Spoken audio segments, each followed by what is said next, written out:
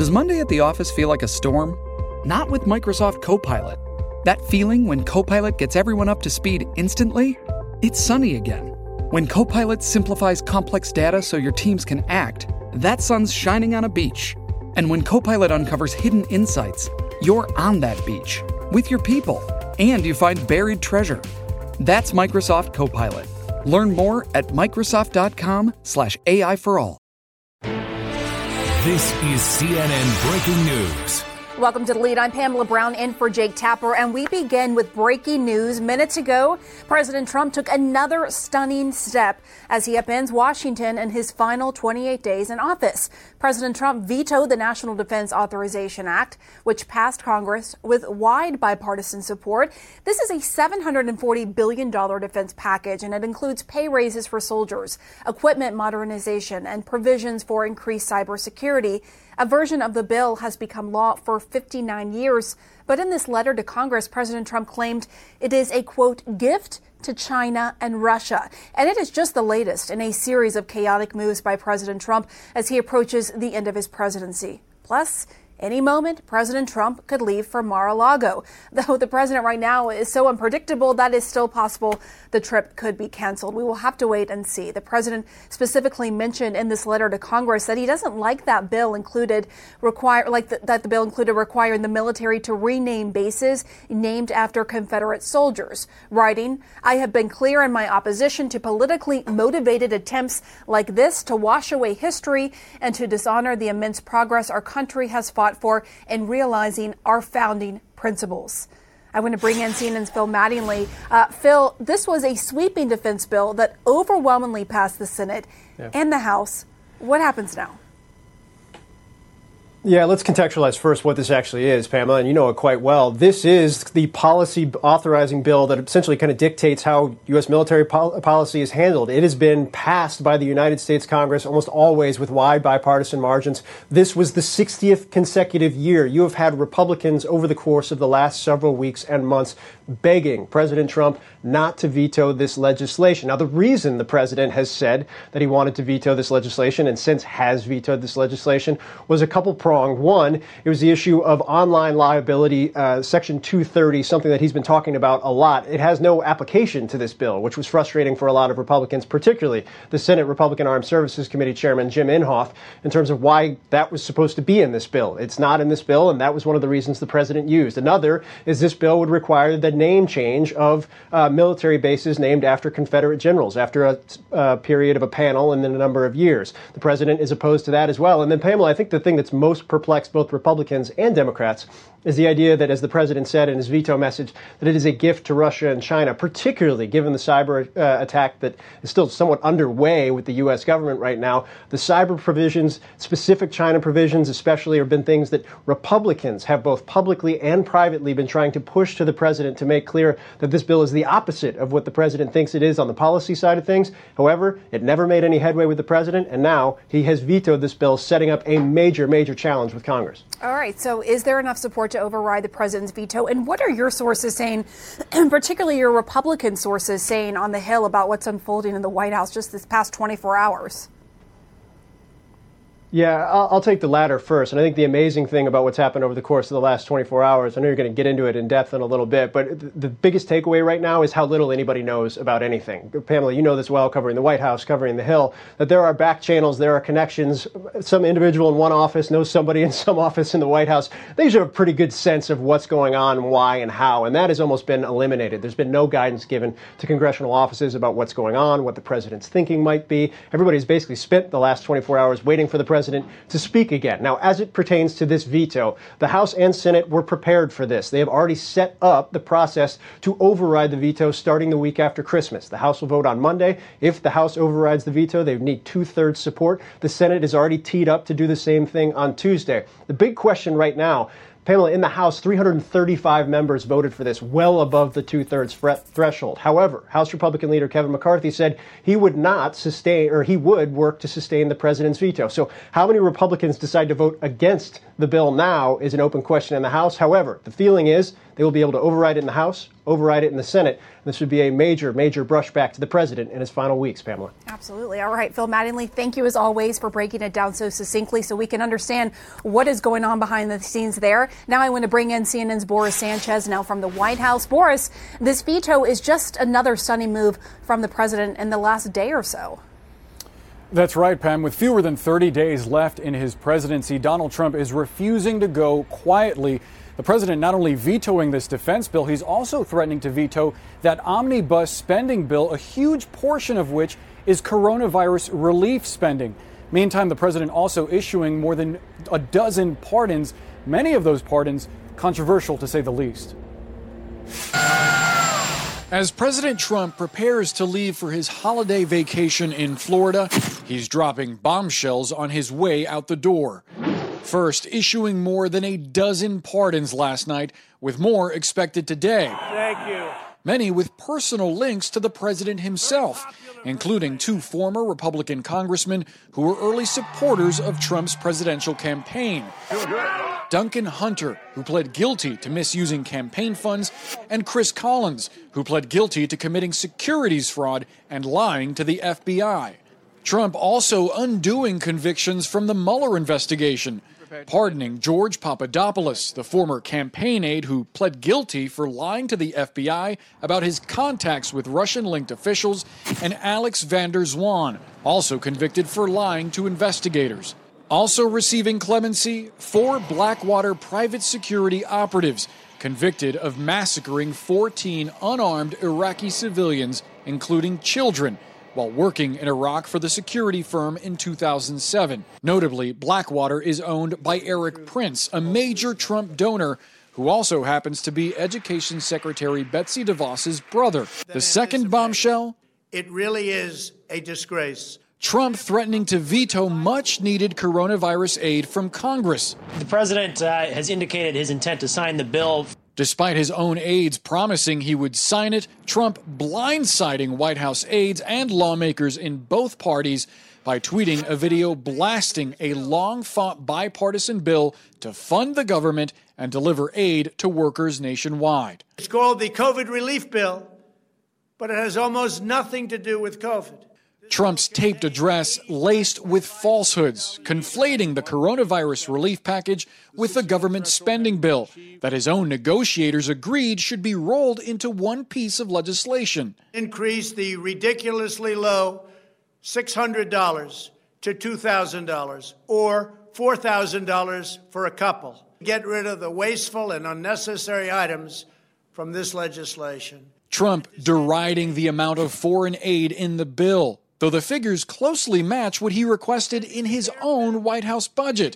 And the president's request for more money directly to Americans, strongly opposed by most Republicans, met with support from Democrats. House Speaker Nancy Pelosi tweeting, quote, "At last the president has agreed to $2,000. Let's do it."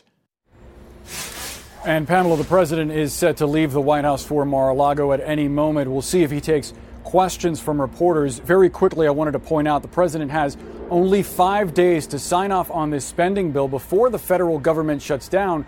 But millions of Americans will be feeling the pain of this decision soon before that. Keep in mind, enhanced unemployment benefits tied to the last COVID package expire the day after Christmas. Pamela? I hope he takes questions so we can figure out what is going on here, as millions of Americans are concerned they're not going to get the money they need. Thank you, Boris. Now I want to bring in our panel to discuss all of this. Abby, first to you. What is going on here, in your view?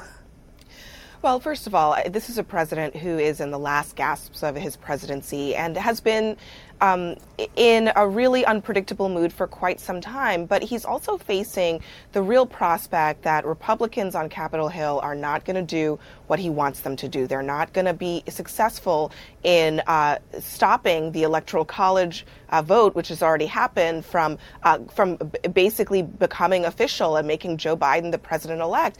And I do think that he's lashing out at Mitch McConnell and at Republicans on Capitol Hill for that. What's happening here is that he's now thrown uncertainty into this, particularly the stimulus bill negotiations, by giving Nancy Pelosi something that she really wanted, and also putting Republicans in a position of objecting to $2,000 in additional money for Americans. And it's not going to go through, not because Democrats don't want it. They've been pushing for that all along, but rather because Republicans will object in the House, and it's very unlikely that Mitch McConnell will take something like that up in the Senate. So again, President Trump really lashing out at people who are not towing the line when it comes to the one thing that seems to matter to him, which is the idea that he might have some success somehow in overturning the results of this election. Yeah, Olivia, as Abby just laid out there, he's really throwing congressional Republicans under the bus by making these moves and putting them in a tough spot here.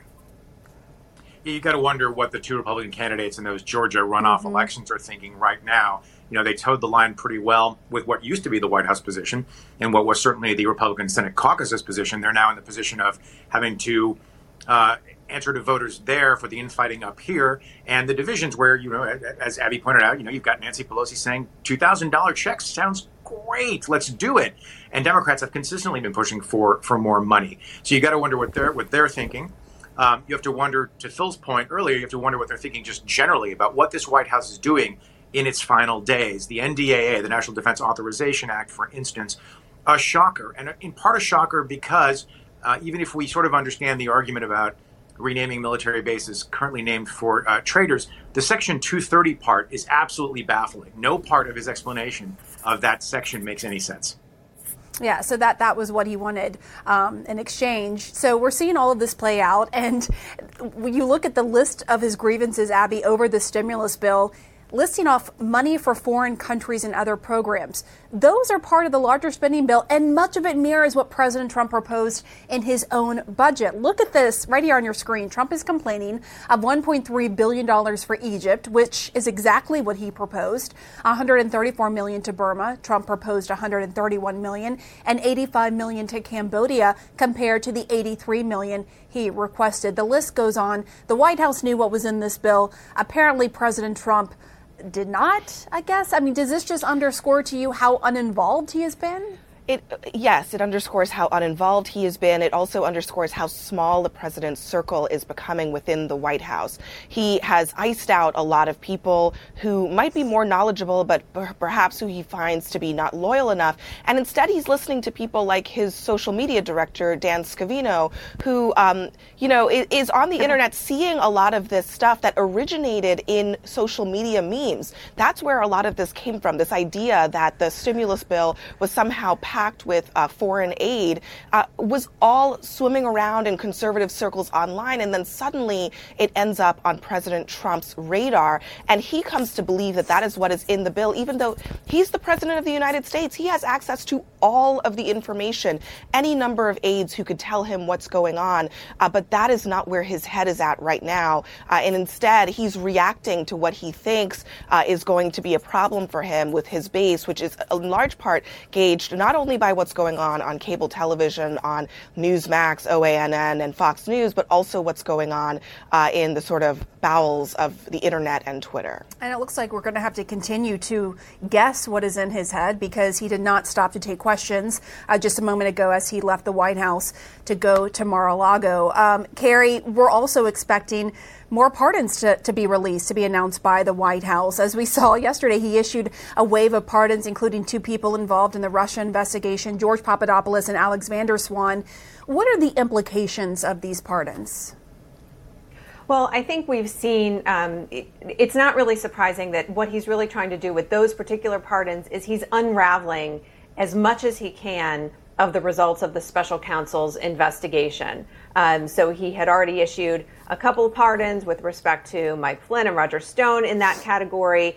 These are 2 more. I think we potentially could see more. In terms of related to the Mueller investigation, regarding his pardons yesterday, though, I think the Blackwater Guard pardons in particular are ones that we can look at that really are offensive to the proper functioning of the rule of law. This was a terrible event. They were subject to prosecution They were, after an extensive investigation, they were sentenced during the Trump administration in proceedings that were led by the Trump administration Department of Justice and U.S. Attorney's Office. They were sentenced by Judge Lamberth in the District of Columbia, who has himself extensive experience as a judge handling national security matters, who himself had been a JAG attorney back in Vietnam and who defending soldiers. And yet he still sentenced these individuals by saying, we in this country hold, I'm paraphrasing, but we hold our people accountable. And so those pardons in particular are just so out of the bounds and so offensive. Obviously, the president, in terms of his executive authority, can do it, but they really are shocking. And when you look through the list, Olivier, of the pardons, the high-profile pardons, you see many links to the president himself or associations like Eric Prince with Blackwater, and, of course, his GOP allies, early supporters of the president, Chris Collins and Duncan Hunter. What message does this send?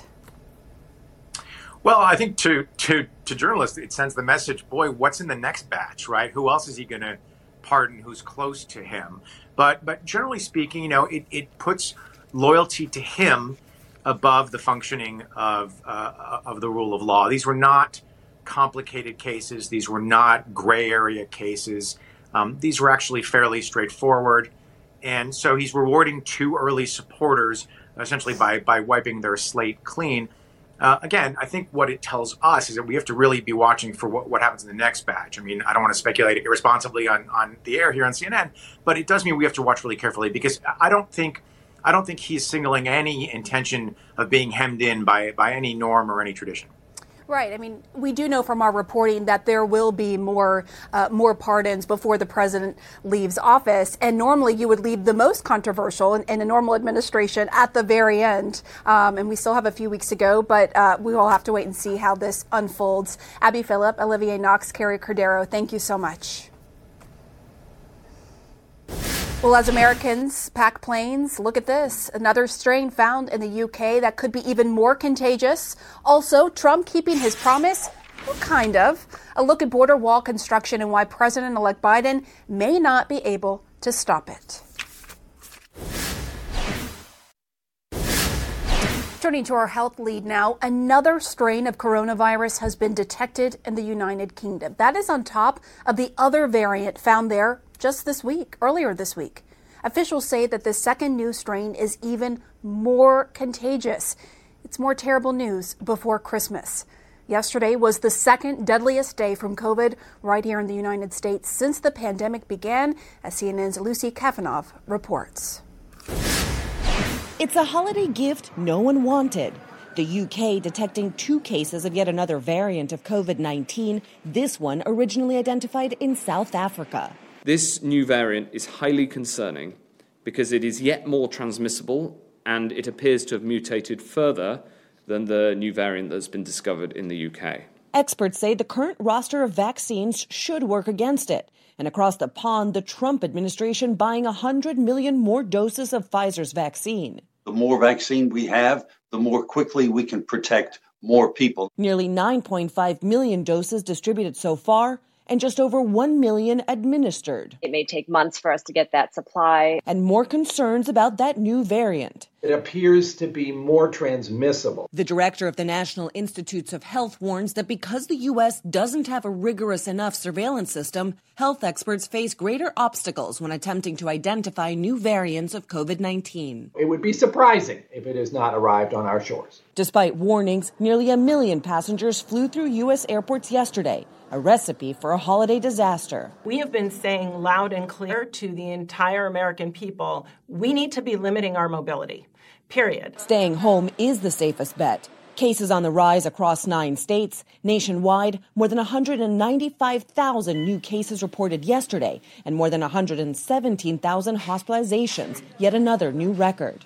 In California, too many coronavirus patients, not enough resources. Very exhausting, It's really like a never-ending struggle. It's really tough right now. Southern California has run out of ICU beds. It's the worst I've ever seen. I've been a nurse for 40 years, and it's the worst I've ever seen. And some of the things these nurses are seeing, where their patients are dying, there's no family member, so they're holding that patient's hand. Or they're on the other side of an iPad where the family's crying. And that was Lucy Kavanaugh reporting there. And joining me now to discuss all of this is the Dean of Brown University School of Public Health, Dr. Shah. Great to see you as always. Help us understand what is going on with this newest strain. Officials are saying it's concerning because it has mutated even more than the variant found in the UK earlier this week. Walk us through what that means and how worried we should be. Yeah, so Pamela, first of all, thank you for having me on. You know, the reason we're discovering these things in the United Kingdom is because they're actually doing a really good job of sequencing the genomes of the viruses that are infecting people. We're not. So we don't actually know to what extent these mutations are also showing up on our shores. We've got to get going on that. And that's sort of point number one. Whenever you have an outbreak this large happening in the US, happening in Western Europe, you're going to start seeing more and more mutations. In terms of these two variants, I think we're still sorting out how much more contagious, what does it mean? I think fundamentally, the things we do to protect ourselves, we got to continue doing. But we've got to learn a lot more before we make any other kind of policy actions. It's almost like, you look back at the beginning of the pandemic, we were just trying to learn about COVID and we had to exercise some patience. Now we know a lot about that initial strain, but we're learning about these new mutations as we go along. And as you point out, in the U.S., the surveillance isn't as good as other countries. So it could be here. We don't have the surveillance to detect it like other countries. Yesterday, you look at the numbers, Dr. Jha. It was the second deadliest day of the pandemic. More than 323,000 Americans have lost their lives from this virus. We are close to hitting 1 in 1,000 Americans dying from this virus. What stories do these numbers tell? Do you have any sense of the demographics when you look at the death totals from yesterday, say? Yeah, I mean, more than 3,000 Americans dying in a single day is horrific, and it is happening across the entire nation, right? So there isn't one group. I mean, we do know, obviously, that a lot of people who are dying are older, but there are young people dying as well. More likely to be people of color, but plenty of people of all groups are dying. And it is really heartbreaking for this to be happening during the holiday season. Heartbreaking at any time, of course. And it's devastating. And I'm still stunned that we're just not spending enough time talking about it. Certainly from a policy point of view, we should have our federal and state leaders screaming up and down about how we've got to change things around, and we're not hearing from them. And given the current surge, what warning does it serve for people traveling to celebrate Christmas? Because we heard these warnings before Thanksgiving, and now we see the numbers. Yeah, a lot of the infections and a lot of the people who are very sick right now and people who will be dying in the days and weeks ahead probably got infected over that Thanksgiving holiday. And I am very worried, especially since we're so close to widespread vaccine availability, very worried that people have started letting their guard down. Again, I totally understand the value of spending time in the holidays with the family. What I've been asking people is if you can avoid it, please do. If you're going to do it, keep it small, wear a mask. This is not the time to let down our guard, not when we're this close to the finish line. And there is hope, as you mentioned, the vaccine that does give hope. The Trump administration announced it bought 100 million more doses of the Pfizer vaccine. 70 million doses will be delivered by the end of June. Operation Warp Speed is producing critical materials and supplies to expand vaccine production under the Defense Production Act. What does all of that mean for when we can get back to a sense of normalcy? Yeah, we've got to get to 70-80% of Americans getting vaccinated before we really get this virus truly tamed and under control. I think we're going to start making some progress on opening things up even before then. We're still a long ways away from that. If you think about it, we haven't even vaccinated 1% yet, right? It's only about 1 million people who've gotten the vaccine so far. So more vaccines, great. It'll move things along faster. But we've got to keep plugging away at vaccinating as many people as we can to begin to really get this virus under control. So it's critically important that people get the shot in the arm. But look at these numbers. There are more than 9.5 million vaccine doses delivered across the U.S., but there have just been over 1 million shots to arms, according to the CDC. Why are there just vaccines sitting there not being used right now as we speak when this is so urgent? Yeah, so first of all, it is urgent. Second is, this is the last mile problem. I think Operation Warp Speed has done a very good job on lots of parts of getting vaccines out there. But there's a lot of steps between getting a vaccine delivered to a state and getting into the arms of somebody in a nursing home or a healthcare worker. A lot of work needs to go into it. A lot of resources need to go into it. Congress is still not producing. I mean, in the latest bill, they've got money for vaccine distribution. I think that last mile didn't get as much attention as it needed. All right, Dr. Ashish Jha, as always, thank you so much for sharing your expertise on this. Thank you. Well, outrage and disappointment, survivors of the massacre in Iraq react to President Trump's pardoning of 4 guards who slaughtered innocent men, women, and children. That's next. Well, President Trump's decision to pardon 4 American security guards involved in the infamous Blackwater massacre has horrified survivors of this 2007 incident. The guards were private military contractors with Blackwater, convicted of killing 14 of the 17 people when they opened fire in Baghdad. 2 of the youngest victims were just 9 and 11 years old. One man lost his mother and his son in the killings. CNN's Barbara Starr reports survivors call Trump's pardons shocking and disappointing. It is one of the darkest episodes of the U.S. war in Iraq. 17 unarmed Iraqi civilians were shot to death in 2007 in a Baghdad traffic circle, including 9 and 11-year-old boys. A team of Blackwater private security contractors later convicted in the killing of 14 of them. The group had been notified of a nearby car bomb as their convoy moved into a traffic circle. Witnesses said they then opened fire on men, women, and children. President Trump last night turning the page by pardoning 4 of the contractors. I was absolutely disgusted to hear about the pardons because the work that we had done in Iraq was so important, especially when it came to dealing with the local population. The full pardons went to Nicholas Slayton, who was serving a life sentence for murder. Paul Slough, Evan Liberty, and Dustin Hurd were serving sentences between 12 and 15 years for manslaughter. This is a reprehensible decision that basically throws the rule of law out the window on a presidential whim. The Iraqi Foreign Ministry quickly reacting, saying the president's pardons ignored the dignity of the victims and the feelings and rights of their families. Many Iraqis have long felt the incident showed Americans did not value Iraqi lives. Among those killed were a doctor, a used car salesman, a truck driver, a businessman, an Iraqi soldier, a gardener, a taxi driver, and an aspiring doctor taking his mother to an appointment, according to prosecutors. Getting the convictions took years. In 2009, a federal judge dismissed the case due to misuse of statements, but then Vice President Joe Biden renewed the commitment to prosecute. A dismissal, I want to make clear, is not an acquittal. And today, I'm announcing that the United States government will appeal this decision. Now, the testimony from Iraqi witnesses at the eventual trial was truly harrowing, one saying they killed everyone. Pamela. All right, Barbara Starr, thank you for that. Now let's bring in CNN's Arwa Damon, who covered the massacre for CNN. At least 14 civilians lost their lives that day. The youngest, 9-year-old Ali, shot in the head in the back seat of the car as his father helplessly watched him die. My son was the heart of our family, Muhammad Abdul Razzaq says. And Arwa joins us now. Arwa, explain for our viewers just how devastating this massacre was. It was absolutely gutting, Pamela. You have to remember, we're talking Baghdad 2007, so it was already a city that was wrought with violence. But on the particular day in September that this happened, the sun was out, and it seemed as if people could sort of disillusion themselves for just a little bit that their lives weren't as wretched as they actually were. And then seemingly almost out of the blue, these bullets start flying at Al-Nusur Square.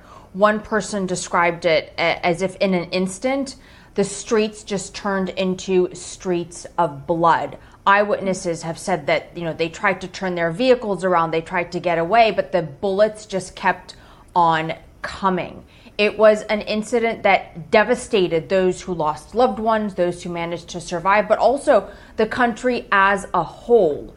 the levels of anger that existed in the aftermath of this between the Iraqi population and the American one were quite significant. There was so much tension that emerged between the Iraqi and the U.S. governments in the wake of all of this. And Iraqis really had to wait a long time to actually get a semblance of justice. And it's worth noting, too, that these security companies, the vast majority of them, they acted with impunity. Because remember, back then, they had immunity. And they would just barrel through the streets, guns blazing, forcing vehicles off the road. This was hardly the first time that something like this happened. Many of them were very trigger happy with the company Blackwater being among the worst offenders.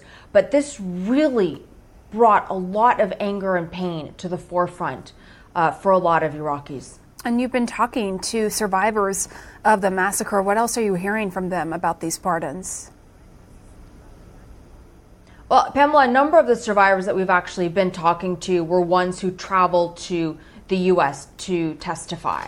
And for many of them, that whole experience, especially coming 7 years after the massacre took place, helped to a certain degree renew their faith in American ideals. But here's what one lawyer who was shot himself 3 times, whose name is Hassan Jabir Salman, had to say. He said, the American justice system is known to be a fair system, but it turns out that the American justice system is not fair. He said it is not fair because of these pardons that took place, because President Trump pardoned murderers. Another person who we spoke to was pleading with President Trump to not release these men, to not allow them to go free, because he said they were the ones who were terrorists. There's a lot of shock today in Iraq, and in fact beyond, because of what has just taken place. A lot of, as you heard in Barbara's package there, people being reminded of something that they have felt for a very, very long time. And that is that Americans, they really just don't value Iraqi life. All right. Arwa Damon, thank you for your reporting. Well, it was one of President Trump's biggest campaign promises. Up next, a look at the mad dash to build more border wall and why President-elect Biden may not be able to stop it. Who is going to pay for the wall? Who? By the way, 100%. So Mexico did not end up paying for the border wall, but hundreds of miles of border wall are on track to be finished before President Trump leaves office. And despite President-elect Joe Biden's ambitions to stop construction on that, it may be costly, complex, and controversial to reverse course now. CNN's Ed Lavandera shows us why from the U.S. southern border.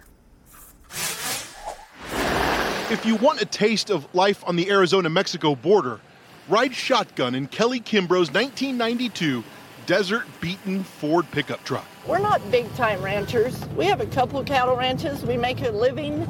We love the lifestyle. It's hard to tell where the United States ends and Mexico begins on Kimbrough's 800 acres in southeast Arizona. This year, that changed. The Trump administration is carving a 19-mile wall right through this wide-open valley. What's it like to see this massive construction project on your property? We did not think it was necessary. Construction crews moved in about a year ago. This is what the wall looked like across the San Bernardino Valley in February. This is what it looks like today. Some see it as a long scar. And the American taxpayer doesn't see, they hear build that wall, it's going to secure this country. I promise you it's never going to secure the country. Not any better than it's already secured. In the final weeks of the Trump presidency, the rush is on to finish building at least 450 miles of the border wall. Customs and Border Protection officials say at least 438 miles of that are now complete. As the coronavirus pandemic raged this year, border wall construction never stopped. For months, anti-wall activists have documented what they describe as an environmental catastrophe unfolding along the southern border. Crews blasting and bulldozing through rugged, mountainous terrain. Border Patrol officials say the new walls are vital to patrolling these remote regions. Good infrastructure buys us more time and gives us the critical seconds and minutes that we need to get to an area. But as of now, a lot has been erected, and we're hoping in the future it pays off dividends. The Army Corps of Engineers says 8 border wall projects have been finished, with crews actively working around the clock on 37 other projects. Good evening, my fellow Americans. The question is, what happens when President-elect Joe Biden takes office? Biden has pledged he would not build another foot of border wall. There's construction that is taking place. It's going to go up this mountain. Brandon Judd leads the National Border Patrol Council. The union has been a vocal ally of President Trump. Judd says it would be foolish for Biden to stop the construction now. You can see that trench that goes straight up that line. Those are the footers. What, you're just going to throw that away? That just doesn't make any sense, because now you're just throwing money down the toilet. You can't flat walk in anymore. Halting construction isn't enough for some anti-wall activists. Take the wall down in the areas that we needed to be taken down right away. We hiked to this border wall gate stretching the San Pedro riverbed in Arizona with environmentalist Kate Scott. She says this construction is a deadly threat to wildlife that migrates through this area. I can tell you, we wake up, we cry, we steady ourselves, and we get to work, because it's been so painful for me to witness this monstrosity. But the wall also isn't being built fast enough for Jim Chilton. The international boundary. All right. Yeah. And this isn't the kind of wall you want. No. His ranch fans out across 50,000 acres in Arizona. Chilton is lobbying for a wall on this spot. He says it's a low priority area because it's so remote, but he does have the ear of the border wall's biggest cheerleader. President Trump put Chilton in the spotlight during a rally last year. Mr. President, we need a wall. I offered the federal government 10 acres of land over here, my private property, to have a forward operation base. I offered it for $1 a year. And I even told them, I'll give you the $1 if you can't find one. You've made the Border Patrol, the federal government, an offer that you thought they couldn't refuse. They said they would study it. That was 4 years ago. Chilton's ranch sits between a 25-mile gap and existing border wall, and he says it's prime terrain for drug smugglers. He's deployed hidden cameras to capture what he says are more than 1,000 images of camouflage smugglers marching across his ranch. My ranch is a no man's land. It's actually controlled by the cartel. Lakin Jordal has spent the year sounding the alarm about border wall construction in Arizona. This wall is purely political theater. It does nothing to actually stop people or drugs from crossing the border. Jordal drove us around Oregon Pipe Cactus National Monument, a breathtaking national park in the heart of the Sonoran Desert. The tranquility of the landscape is broken by the sounds of crews building more than 60 miles of wall, part of it through this national park. He calls himself a disaster tour guide. They're pulling out all the stops to rush this project through. This is all trash. Jordal used to work as a U.S. National Park Ranger at the Oregon Pipe National Monument in Arizona. He says he resigned after President Trump took office. It's really an insult to those of us who live down here. We're seeing our communities ripped apart. We're seeing these ecosystems be destroyed. We don't care what you call it. This thing is a disaster. If the Biden administration wants to stop building border wall, there are some issues. Funding is already allocated for another 300 miles or so, and there are construction contracts already in place. So it gets complicated. But here at the end of the Trump presidency, it's clear. Mexico did not pay for that border wall, but you cannot dispute that the Trump administration has fundamentally changed the landscape of hundreds of miles of the southern border.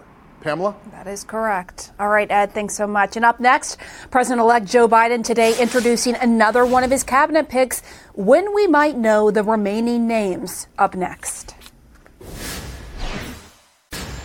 Well, minutes ago, President Trump boarded Air Force One. He is on his way to Mar-a-Lago for the holidays. The president notably did not take any questions, even though minutes before departing, he vetoed the defense bill, which was passed with wide bipartisan support on Capitol Hill, and the veto setting up yet another scramble for Congress. President Trump is also upending the stimulus deal his own administration negotiated. Plus, we are expecting more pardons in these chaotic final days of President Trump's presidency. And just last night, Trump issued more than a dozen pardons, many with personal links to Trump, 2 former Republican congressmen who were early supporters of Trump's presidential campaign, and 2 people convicted in the Russia investigation. And today, President-elect Joe Biden announced his pick for Education Secretary, Connecticut Education Commissioner and former public school teacher Miguel Cardona, who vowed to forge opportunity for students out of this pandemic. And even though Biden's cabinet is filling out, he still has 5 cabinet positions left to fill, including Attorney General. CNN's Jessica Dean joins me now. So when are we going to hear more, Jessica, about those nominations? Well, Pam, President-elect Joe Biden had said he'd hoped to fill it all out by Christmas, but obviously here we are. It is December 23rd, and we now know that those last 5 are going to come after the Christmas holiday. So he's got 5 slots left to fill, notably CIA and also Attorney General. Of course, who's going to be leading his Department of Justice? He talked a little bit about that yesterday, making clear yet again he wants it to be very independent, that he does not intend to talk to any potential nominees about the investigation into his son, Hunter Biden, and that he wants politics out of the Department of Justice. We know the 2 leading contenders right now are Judge Merrick Garland and Alabama Senator Doug Jones. So again, we're anticipating hearing announcements about the remainder of the cabinet after the Christmas holiday. In the meantime, Pam, you mentioned Miguel Cardona introduced today as Biden's nominee to be the Secretary of Education. Something important for a lot of families to note. He's a big proponent of getting kids back in school amidst this pandemic and doing so safely. That's a big priority for Joe Biden and Kamala Harris as well. They want as many schools back open in their first 100 days as possible. So they're hoping to work together to make that happen and make that a reality for so many students out there, Pam. And what about this back and forth between the Biden team and Department of Defense officials over the last 24 hours? Tell us about that.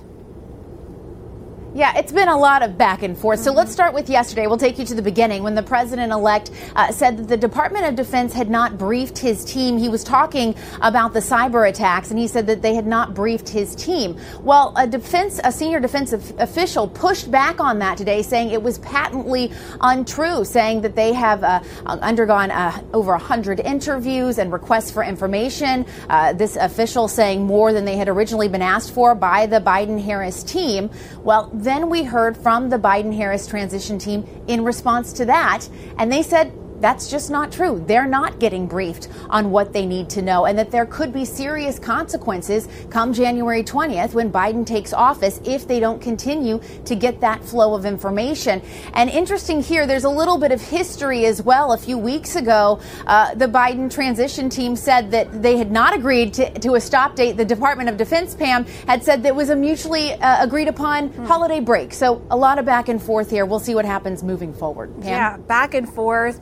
Confusing communication. I know you'll keep tracking that. Thank you so much, Jessica Dean. We appreciate it. Yeah. And be sure to follow me on Twitter at Pamela Brown CNN, or of course you can tweet the show at The Lead CNN. I'm back here tomorrow at 4 p.m. Eastern, and our coverage on CNN continues right now.